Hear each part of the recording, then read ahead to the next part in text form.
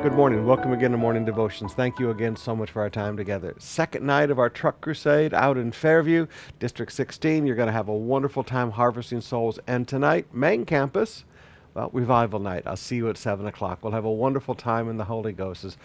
I won't even tell you what we're going to get into yet, but it's good stuff about the Holy Ghost. But right now, I want to take you back to Matthew chapter 26, beginning with verse 6.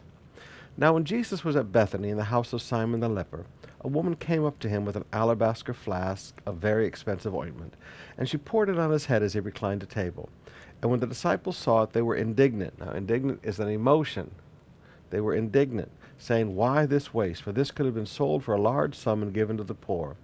But Jesus, aware of this, said to them, "Why do you trouble this woman? For she has done a beautiful thing to me." Notice, to me, not for you, to me. "For you will always have the poor with you, but you will not always have me.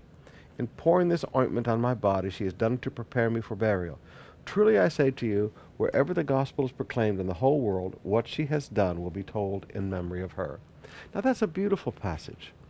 But I want you to look at the apostles for a minute. And I'm not criticizing them. All of us make horrible mistakes and judgments and attitudes and emotions. But when you put the other synoptic gospels together with this, you find that Judas was upset about this, and then Judas went to the other apostles and stirred them up. So the other 11 apostles allowed themselves to feel that what Jesus did was wrong. They were indignant.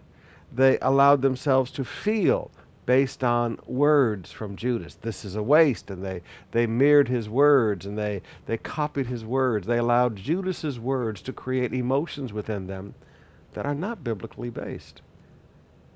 Now, rather than ask themselves, is this the right thing? What does the Bible say? They allowed emotions to cloud their judgment about right and wrong. Now, Jesus followed the same example that Moses did back in Exodus 17, verse 5. When the people criticized Moses, God said, "Go pass out in front of them. Go walk around in front of the people."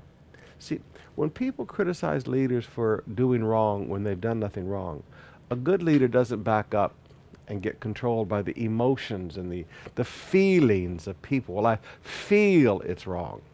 Well, you know what? A good leader doesn't let themselves be controlled by those emotions. A good leader goes right around in front of them, doesn't back up an inch. And that's exactly what Jesus does here. He gets out in front of the situation and says, "You know what?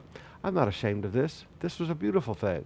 And every place the gospel is preached, the story of what she has done will be told.